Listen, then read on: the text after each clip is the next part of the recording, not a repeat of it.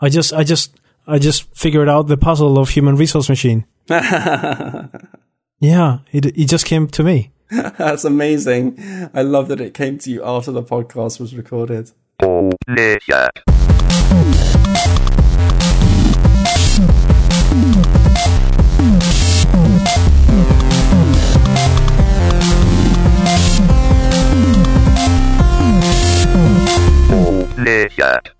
Welcome to the newest, freshest episode of the Go Play That podcast. I'm Rob Cook and I'm joined by Earl Baker. Hello, I'm feeling fresh as well. And Bob Morate, how are you feeling, Bob? Staying fresh. Stay fresh. Stay fresh. No one is stale today. No, we're all limber and ready to go. Ripe. We have got 3 topics for today, gentlemen. We're going to start with a news topic. Now, Earl has noticed that there are some interesting remasters that have come out over the last week or so. Namely, Final Fantasy X and Dead Island have both received the remaster treatment, which is usually just a top-up on graphics, HD remake, if you were like. It's different from a remake because the game's still the same. It's just technically improved. At least that's the intention, right? Bumping up of the texture assets is usually the thing. Yeah. So, well, let me pass it over to you to take us through this topic. Yeah, it's interesting because these 2 games have come out in quick succession. One is more understandable, I would say, as an HD remaster. Final Fantasy X was a PS2 title. So it's looking pretty aged now and is also quite hard to get hold of. Final Fantasy X wasn't released outside of the PlayStation 2 until... Help me out here, Bob. The thing was at PS3 Vita remasters towards the end of those consoles' life cycles, if you will. Yeah. And not too long ago on PS4. Right. Actually, it was a few months after. It wasn't really that much of a difference, you know. Right. Yeah. So there was a good gap between that game's release date and it receiving a remaster. Whereas Dead Island is a game that was released. I wish I did my research, but 2010, I think. Right, not that long ago. I was in Frankfurt, so it was a PS3, Xbox 360 title. It wasn't a high definition game in principle because it was on those consoles, and here we are already seeing a remaster. Now, I have to confess, I haven't played the re-release of Dead Island, but I have looked at the YouTube videos, and it just seems like such a small difference. It's a really weird time and title to choose. I don't know what they're trying to achieve out of releasing this remaster.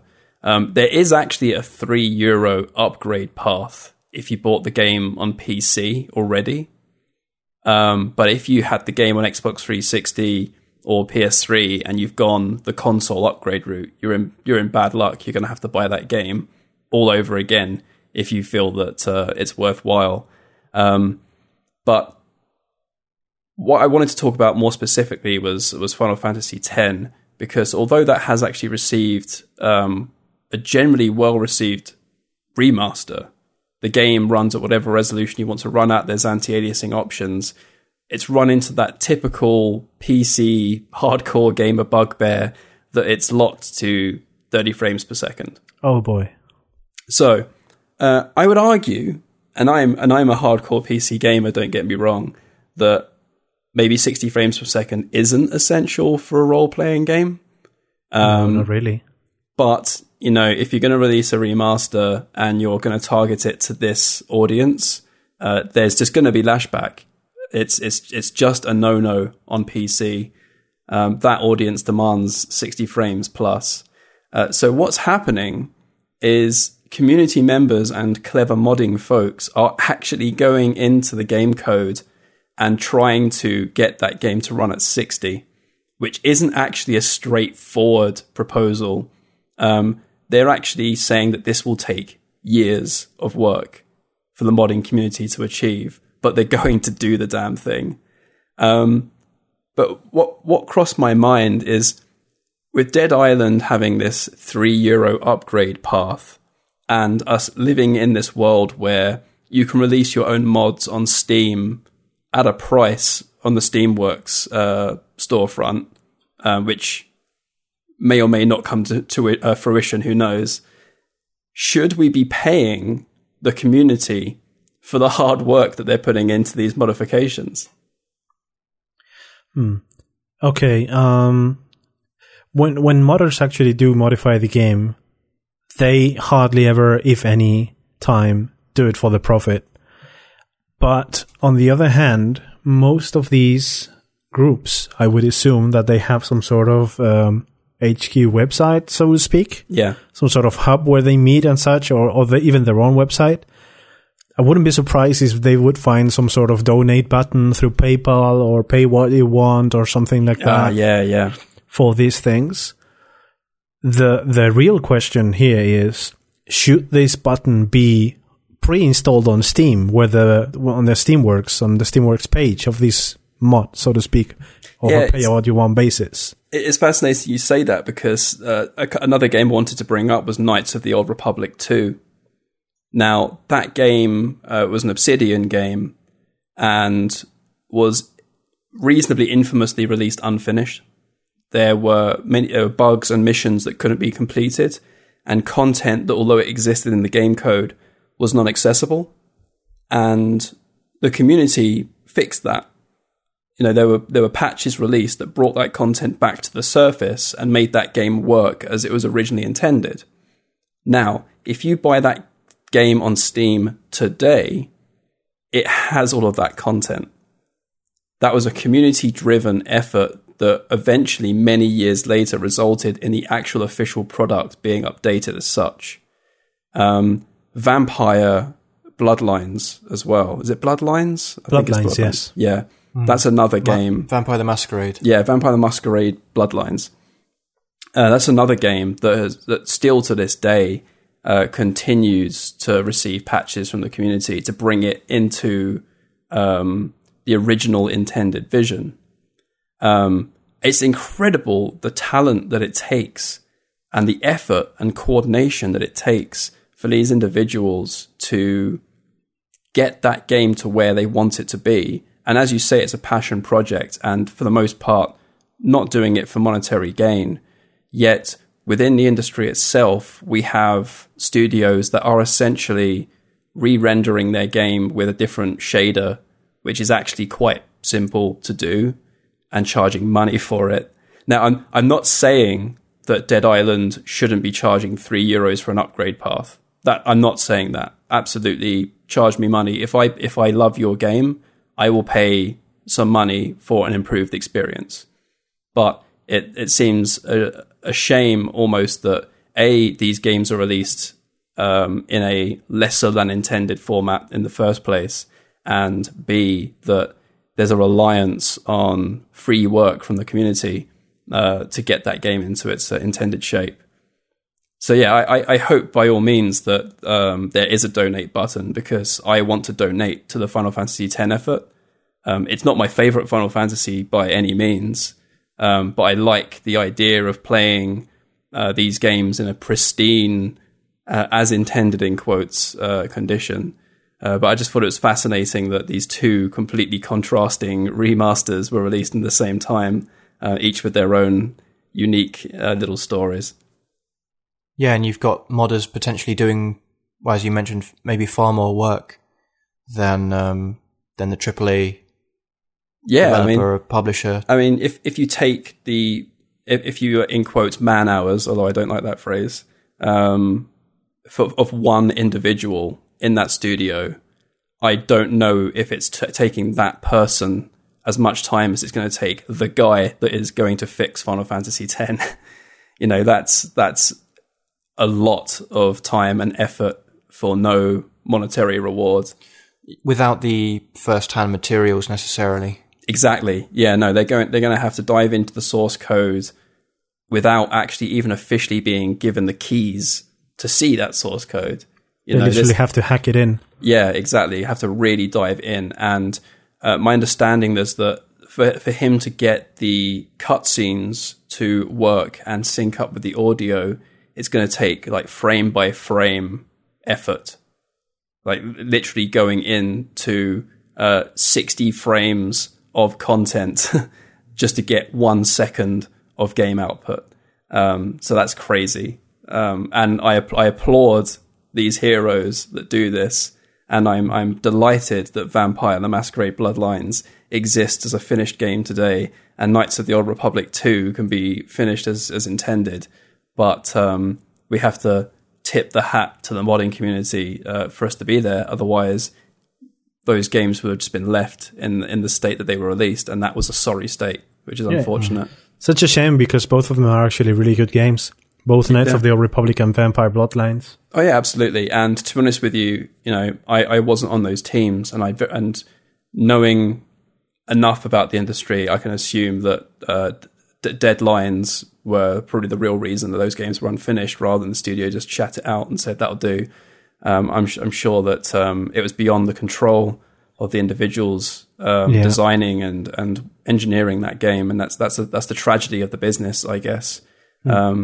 So yeah, I think that if it wasn't for the modding community, we could see many games left in that state. And it was funny, we were chatting just before this podcast, about why Dead Island Remaster exists, even, because I very much doubt that there will ever be a Skyrim Remaster, because the modding community jumped on that game so quickly when it came to improving the graphics, that pretty much straight away that game was in a place where you can play it beyond the visual capabilities of the original engine as it was released. Sure. I also think there's a point where a publisher sees an opportunity because eyes aren't on the game and they want to get a renewed cash flow through. Skyrim has always been popular since its release and has been supported and has a huge community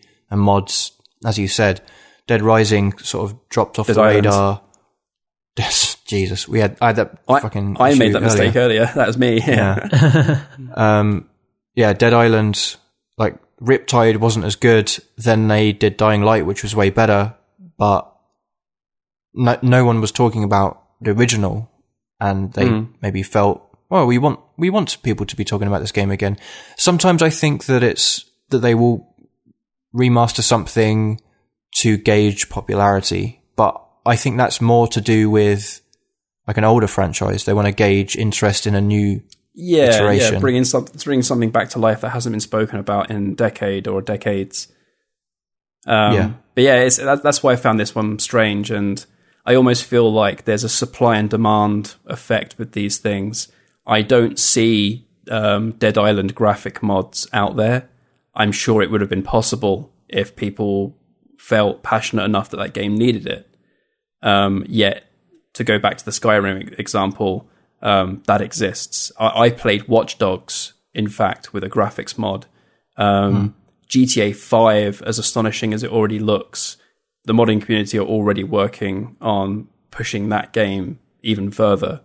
Much like happened with the Ice mod for GTA 4. Like, that looks insanely good.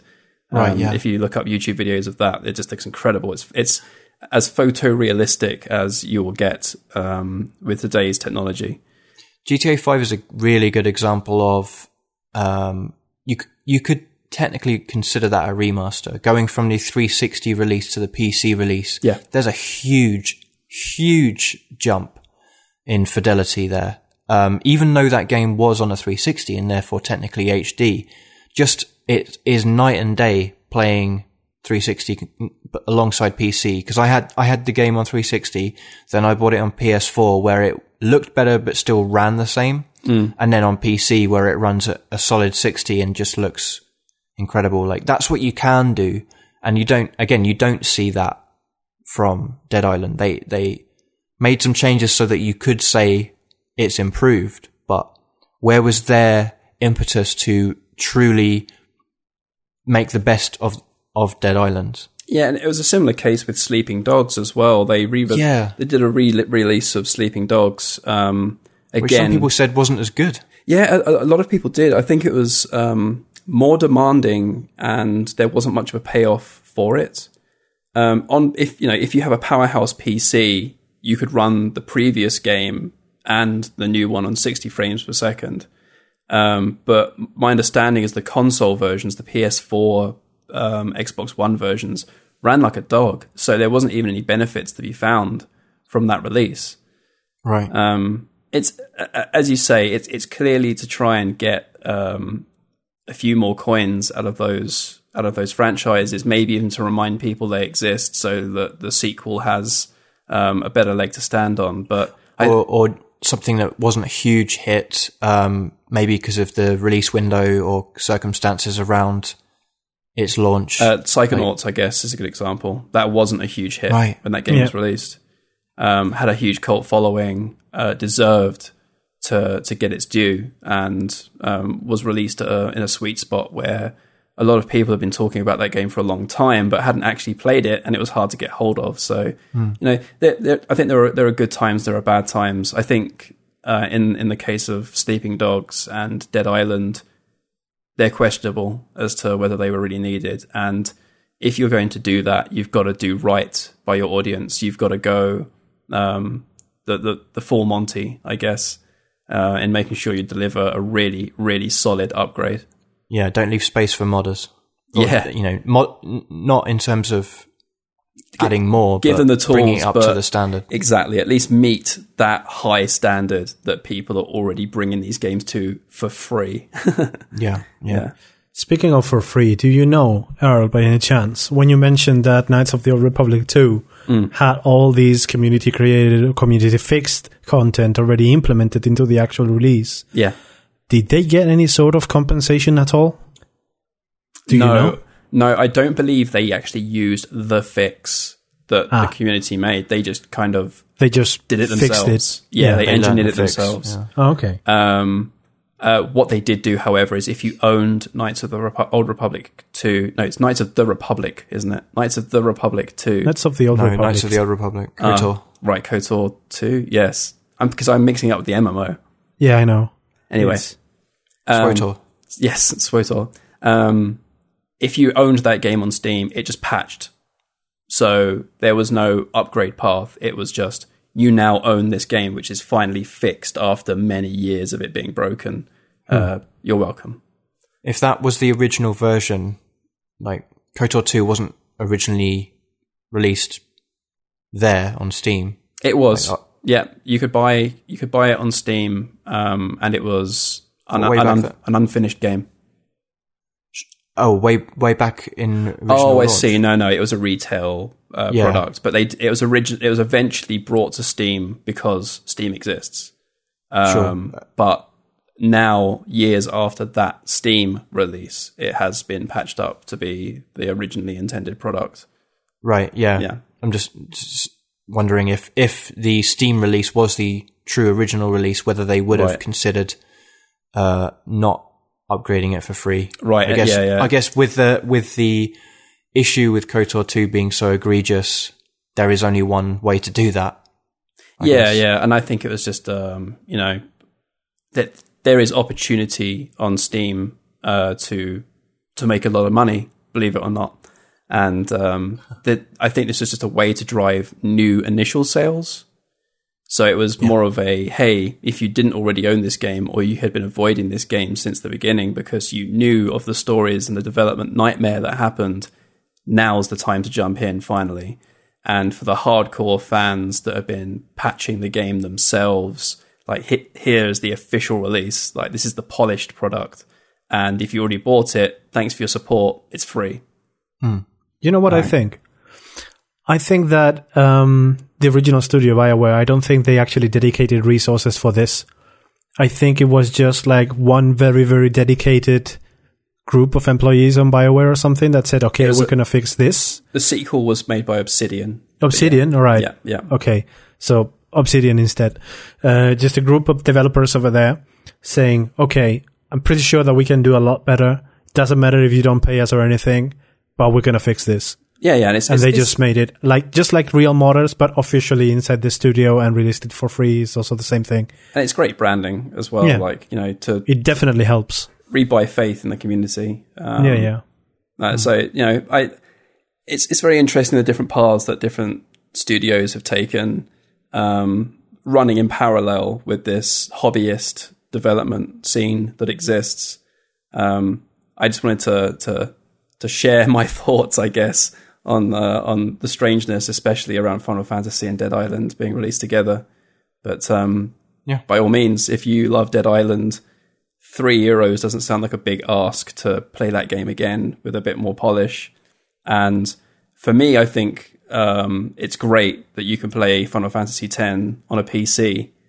So I absolutely support Square Enix and the fact that they're bringing these titles back. The 60 frames per second fix, I guess, will come eventually from the community end, but it has to be applauded that you can at least buy that game in 2016 at all. Yeah. Especially because this game actually was never ever released on PC until now. Yeah, so exactly. That's a really good thing. It would make me scratch my head, for example, if they decide to make these, these new Batman Arkham remasters that are going to take over on the consoles, PS4 and Xbox One. If this actually comes out on PC as a bundle, that will make me scratch my head really hard. Yeah. Like, what have you done to justify? Why? It was already, of course. It was already running in 4K at 60 frames or whatever other bullet point you want to hit to justify a remaster. No, but wait, it's surely an even bigger topic considering Arkham Knight. Does it include Arkham Knight? No, just the original two. Oh, okay. Yeah. I thought that's just Asylum and City. Yeah, right. Yeah. I thought the same as you, that, if you're bundling all of them together at a certain price point, that's quite a big deal, I guess, because that's a fairly recent game. Well, no, I wasn't talking. I'm talking about how bad a state the PC version of Arkham Knight is still in. Oh, right. You're going to re-release it as part of a bundle. No, is that just the same poorly performing game? Well, they eventually got that game into good shape. Still doesn't run for me. Probably. Oh, really? Have you played it recently? Since they released the big one, but I don't know if it was the final one. Okay, because. Yeah, I'm no authority then, but I've read that as long as you have 12 gigs of RAM, which you do, you'll be fine. It was a RAM thing. It's because console RAM works very different to the way PC RAM does. Yeah. I'm not going to get technical because I shouldn't, because I'm not an expert, but essentially you require more of it.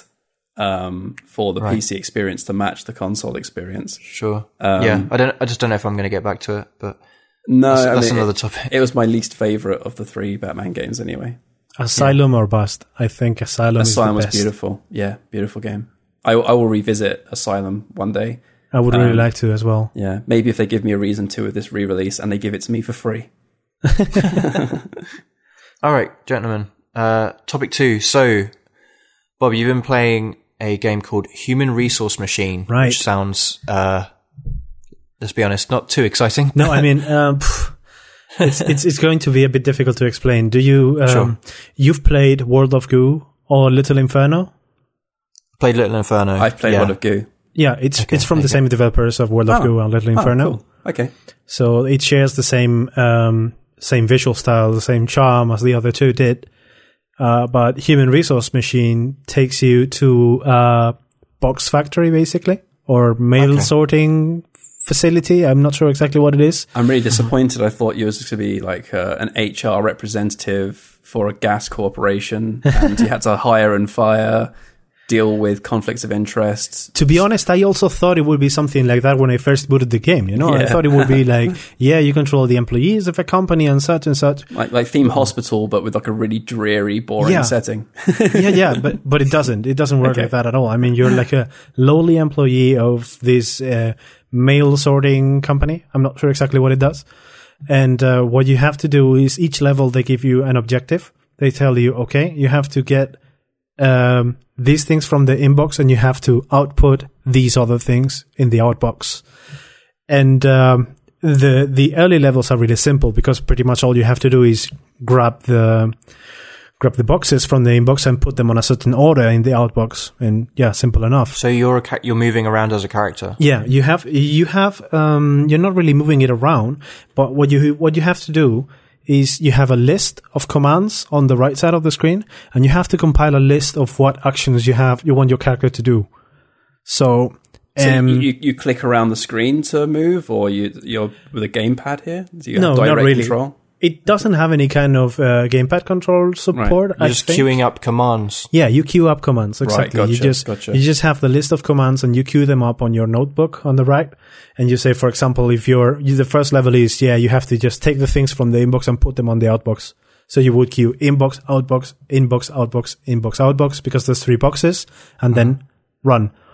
And then it just reads the order and applies them on the same order that you have placed them up. And you basically beat the levels like that. The complicated thing is when they actually come into a bit more complicated orders, because this game unintentionally is helping me out sort my problems with coding logic and making like really, really basic programs to solve the puzzles that the game is presenting. Now, I'm interested in this because is this going to create a barrier for entry for me as someone that isn't even interested in coding? No, I don't think so. Okay. Because it's not really related to any kind of language. No, you're talking about the logic of coding, I guess. It's only coding, and it's only you can just play and imagine that you're not programming anything, and you can just imagine that you are like solving a puzzle, and that's all you're doing after all. But then again, this is all what coders do every now and then. Like, they just encounter a puzzle in their own code and they have to solve it up. Anyway, as you are progressing into the stages or the levels, because I think it goes by years and every level is a year that you spend in the company, they keep giving you extra commands, new functions, and more complicated objectives. And the theme is always to do with the theme is always the same. Yeah, getting a parcel from A to B, right? But in an increasingly complex manner. Yeah, right.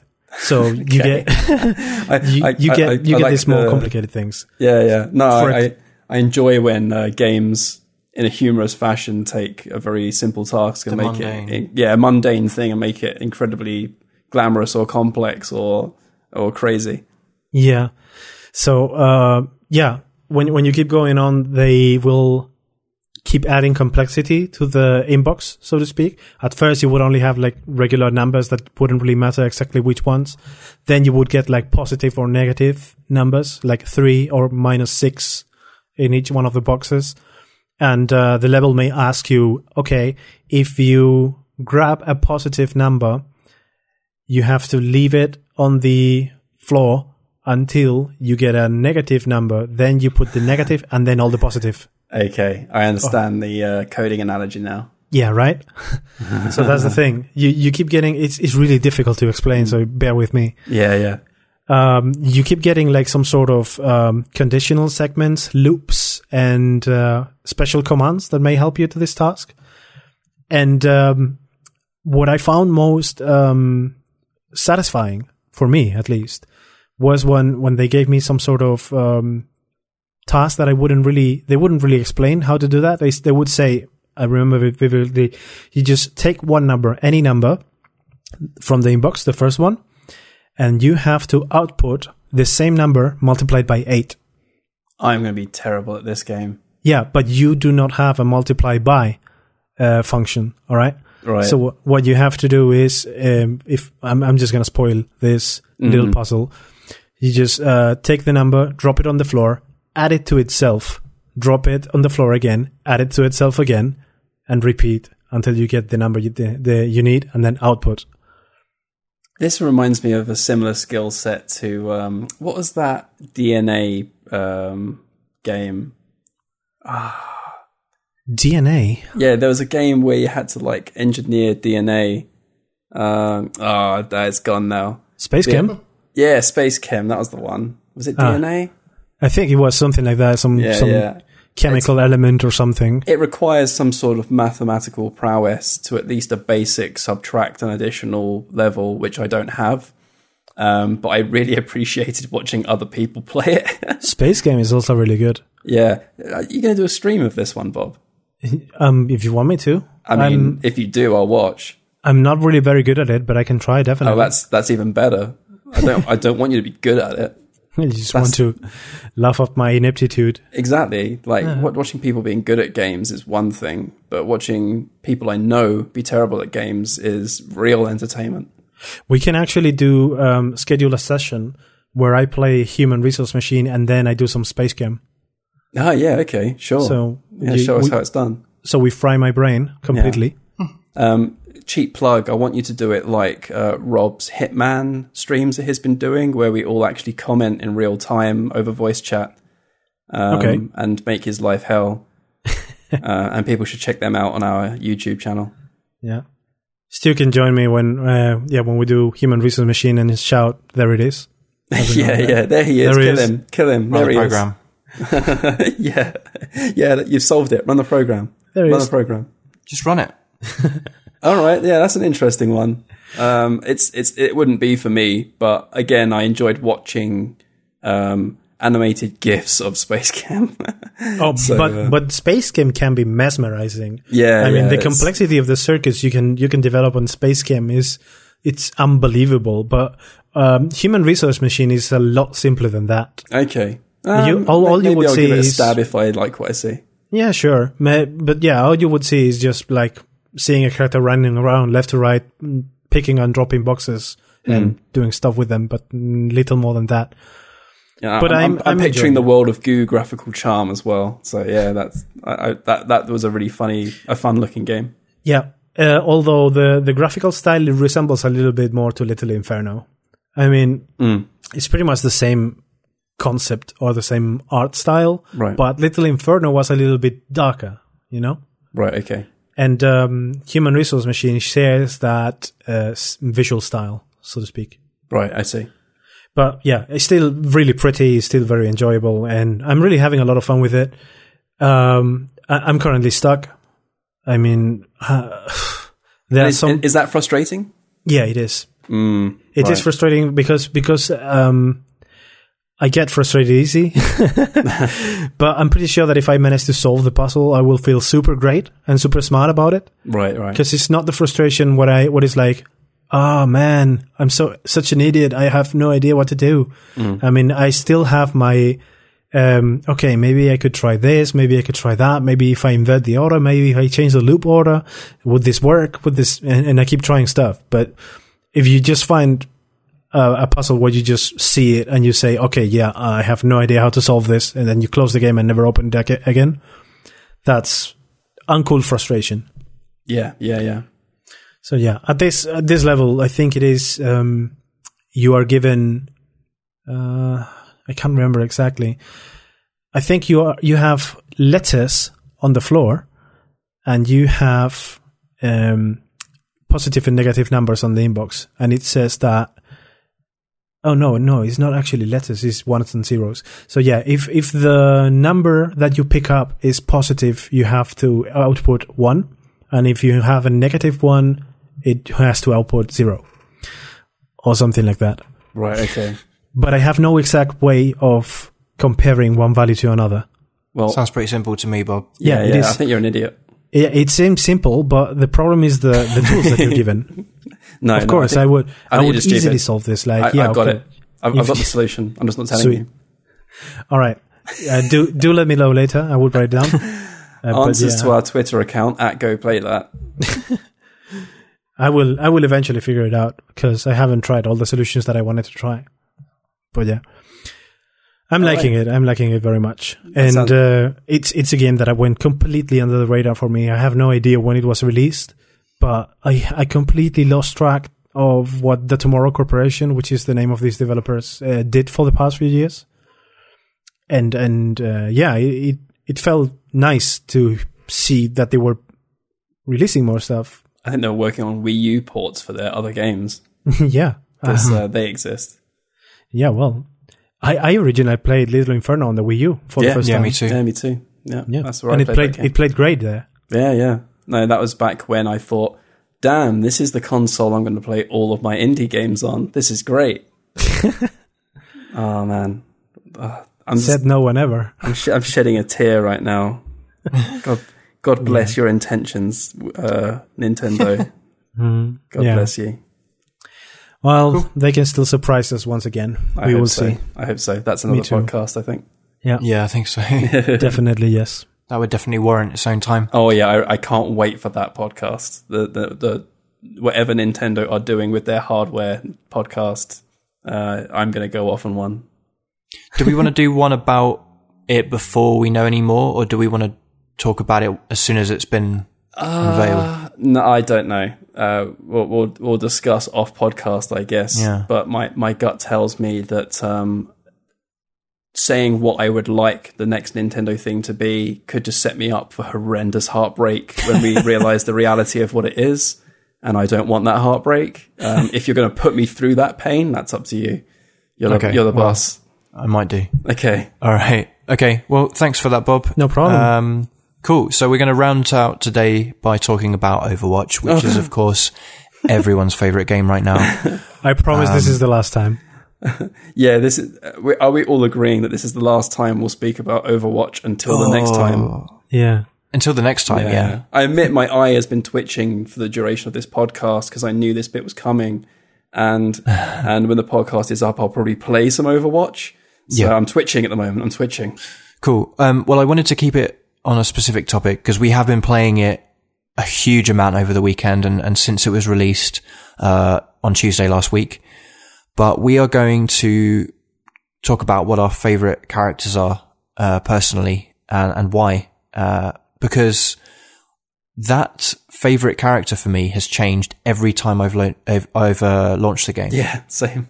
And I wanted to talk about, I'll briefly cover my top 5, which feels a bit like cheating, but it does a bit. I'm going to just quickly run through them. Okay.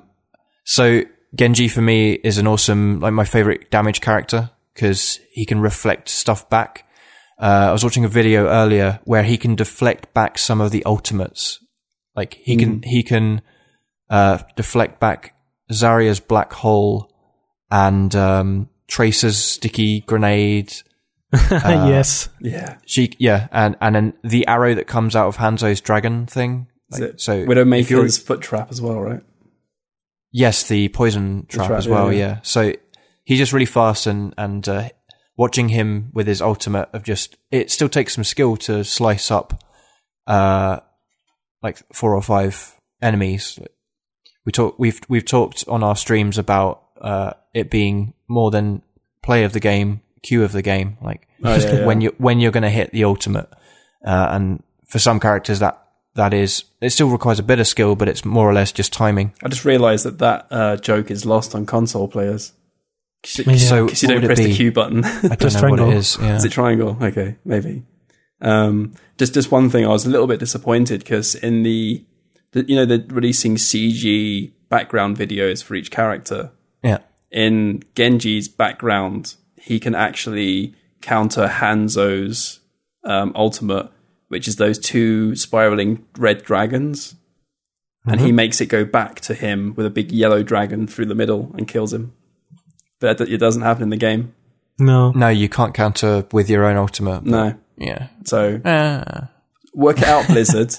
Stick to the lore. Come on, man. Like choose one or the other. The game's been out for a week, and you're already messing with the lore. So my other favourites, Junkrat for his grenade launcher. I think I've got my most of my kills with him standing about 10 meters away from any action, just constantly throwing grenades. And his he has a mine that you can put down and trigger to either rocket jump somewhere up high or put under an enemy. So I've thrown a Reinhardt up in the air and then been able to take out enemies behind him whilst he's flailing. That's been quite fun. And the most trolly enemy and one of my favorites is Mei with her ice walls, which yeah, I've tried to be really good and not upset my team, but I know a few times I've caused shots to be blocked, people to get stuck with an enemy that they were trying to escape from. Yeah, but that's usually me. It's usually you, yes. Which again, I'm fine with. But I just really enjoy. I feel it's really satisfying blocking someone's like bastion or something, or just putting it between people trying to contest a capture point, and putting it far enough away that on the other side of the wall they're not in contention anymore. That's been really fun. And then the last two, I'll quickly just say, like Roadhog for his survivability. Like he's got his own healing, and he can, like, I've been able to survive with him on defense matches for the whole round. And Zarya, because she seems like one of the less obvious characters. You have to know what to do to be any good, because her normal laser's just too weak. But if you can correctly time your personal shield or team shield to up the damage, you can be like a wrecking ball, and then throw down like a black hole over the well in Greece to Yeah, I'm really looking forward to seeing that. Yeah, you can put it over a hole in the level, or over the sort of limits of a level, and then it just pulls enemies off the edge. Does it count as a kill or a suicide? It counts as an environmental kill. Environmental kill. So it's a kill for you, but right. Yeah. Sorry for going on, but those are my 5 out of the 21. You're in fear that we might actually not talk about Overwatch again, so you're getting it all out there. Yeah, I'm definitely going to be playing it. I understand that we should, that I'm going to need to vary up my playing habits to have something interesting to talk about. But goddamn, man. All right, who wants to take on? Bob, you go. Me? Okay.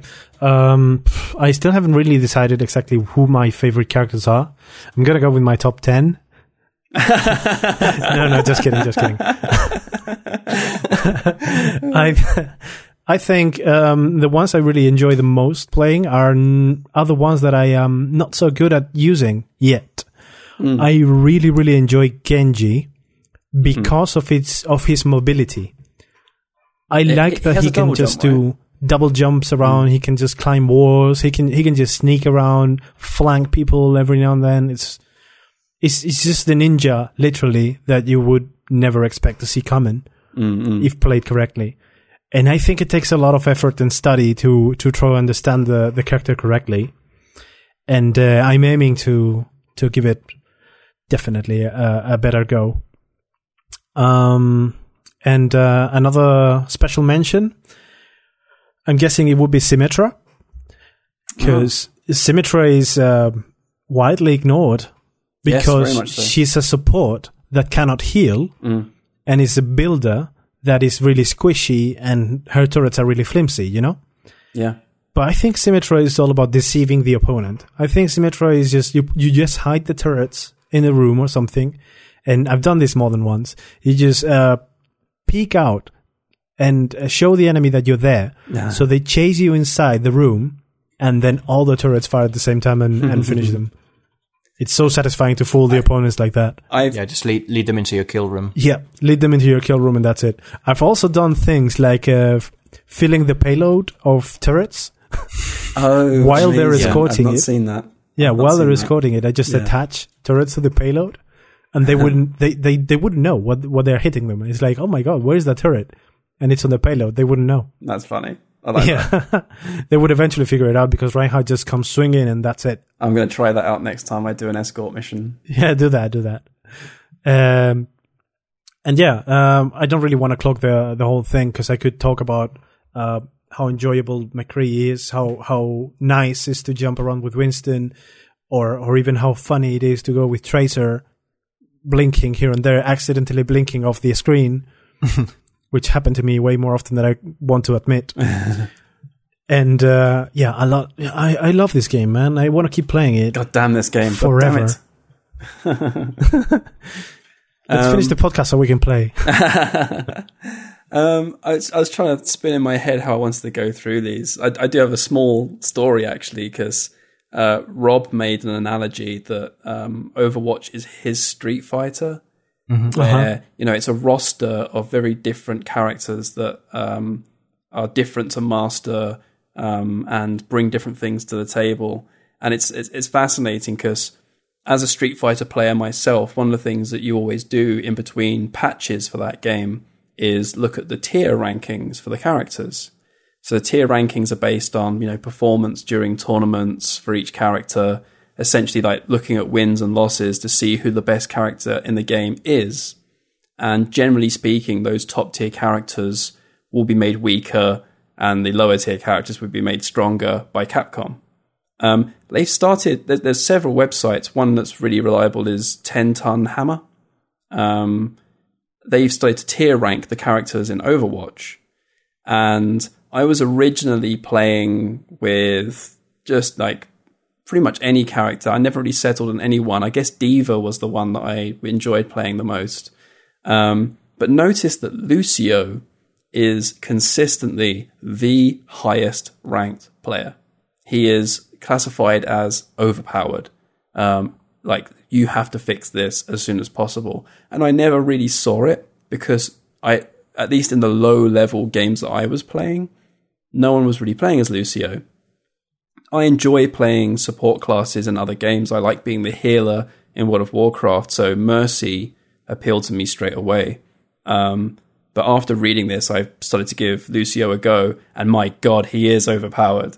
He is really, really overpowered. His ability to instantly heal and give everyone a huge armor boost at the press of a button with his ultimate can completely turn the tide of a game. If all 6 of you are in the same bubble and, like an area is being captured and you all run in to defend, hit Q, that's it. Your team wins. It's as simple as that. His mobility is crazy. His weapon is really powerful if you get a hit with it. And he just generally has every single tool that is available to every other character except for sniping, basically. So really interested to see what Blizzard do with the challenge of that character, because I think people are starting to clock onto it. His only negative is that people are actually catching on to the fact that he's overpowered. So generally, if someone sees a Lucio, they gang up on him and he's dead immediately. That's so far the balancing option for that character. And I've just started to get into Genji. I think his one of the stronger attack characters. And my defense character changes every day. But yesterday I had a couple of amazing games with Widowmaker. Once you get good with Widowmaker, it's extremely frustrating for an attacking team to get past you, because pretty much the second that you show your face near the objective, you're dead. And that's it. You have to go all the way back and run back to the attack again. So I took great pleasure in just pinning people back with her. But again, if you can have a bad game with Widowmaker and just contribute 0 as a result. But anyway, I mean, I'm going to regret those choices by the time you ask me that question again, because the game's so diverse that I just change my mind every day. Yeah, happens very that's often. Completely fine. Yeah, and when you mentioned that kill room tactic, I wonder if that's ever going to pop up when it comes to high level play. Like, are people going to see Symmetra and go, "Oh no, I'll stay right over here"? Yeah, maybe. I've played one game where a Symmetra was causing real problems, and it was in conjunction with a Reinhardt and a Bastion and a Torbjorn, all kind of focusing on making sure you didn't take down Symmetra's turrets. That seemed to be their thing. They were making sure that those turrets were they kept alive, and that caused a lot of issues. And it was on a choke point where there was only one entry, and the second you go near that entry, the turrets were just burning you, and you couldn't turn to shoot them in time because the other turrets had taken you down. So yeah, there's been a few really frustrating games actually where people have worked out certain defensive configurations. But I'm sure it's just a case of trial and error or looking up the counter strategies, which I haven't done yet. The counter strat. I can already think of ways to counteract that if you are communicating as a team. Yeah. As a set of 6 individuals that aren't talking together, you're done. And that's something that is a negative for the game organically, just based on the premise, rather than something they can really do anything against. Like, I think it's been pretty good at putting us with randoms of a similar skill level. Yeah, generally. But what we've been doing, we've had the fortune of being able to play as quite a large group, between like 3 and a full-on 6-man squad. Mm-hmm. And then we're matched against, it tries to match us against another group of a similar size. Yeah, it appears who to. have clearly got it figured out. Yeah. And that's where we run into those kind of tactics more often, I think.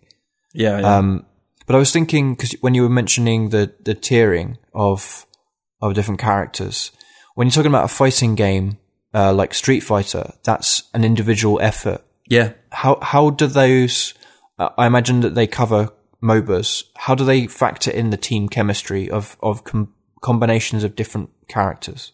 Yeah, I don't know if it's like on a win-loss rate. Like, if you look at a team that had Lucio is going to win 80% of the time compared to a team that did not. Okay. And that's an assumption. That's one of the only ways I can think of it.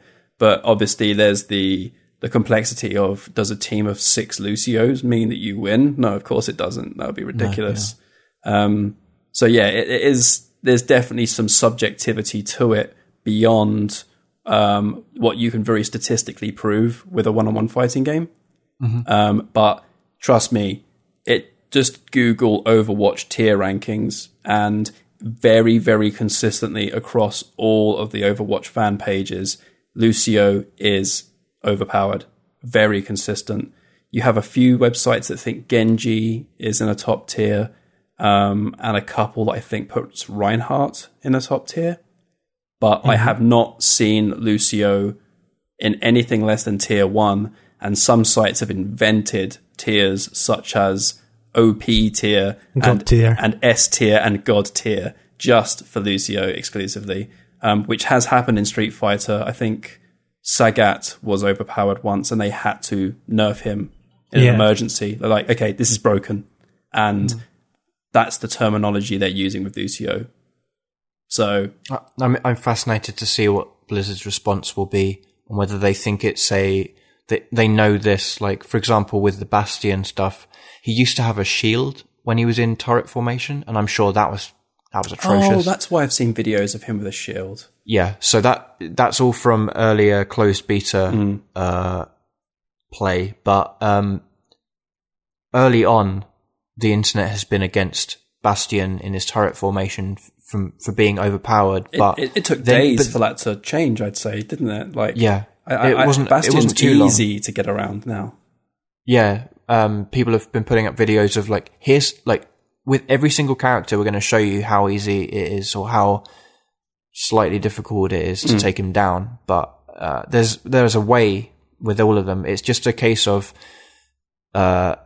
you see how powerful that is, and people racking up kills against new players, and you give that a go. You feel good about it, and then the more you end up seeing Bastion in use on the lower level, but then you realize you're a sitting duck. If you're part of a team, maybe you've got a Reinhardt in front of you, you might be fine, but people have figured that one out. Maybe people will figure Lucio out, although I imagine there's more to it than that. Like, people with authority, like, are talking with some amount of authority about how overpowered he is.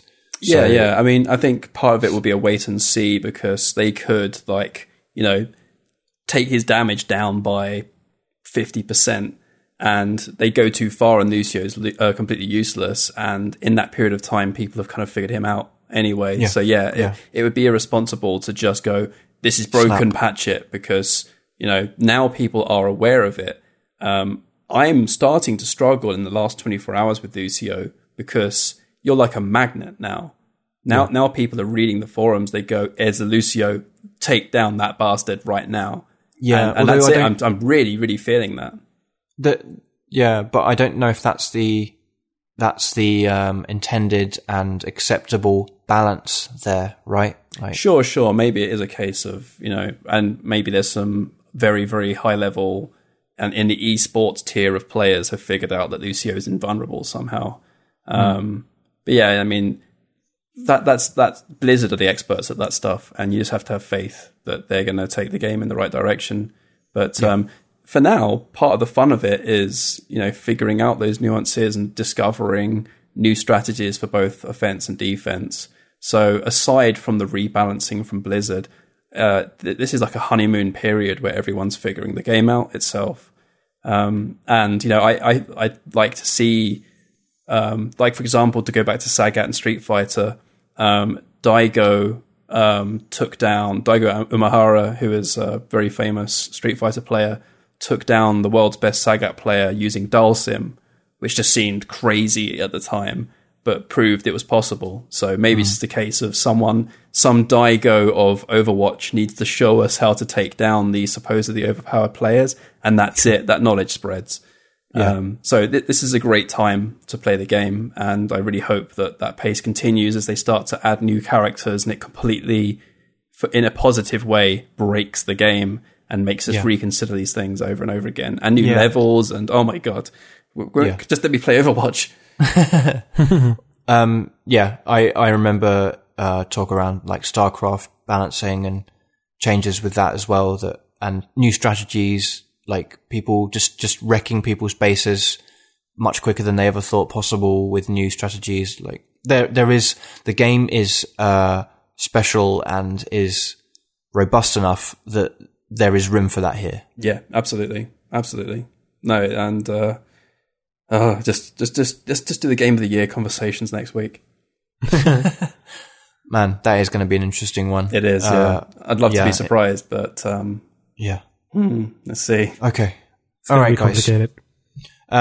We want to hear from you what your favorite Overwatch characters are. So you can either get us at podcast@goplaythat.com. Or you can leave us a comment on our Facebook post for this podcast, or on Twitter @GoPlayThat. And that'll be us for this week. Thank you very much. Thank you. Bye. Gotta play Overwatch now. Yep. Go. Let's. Bye.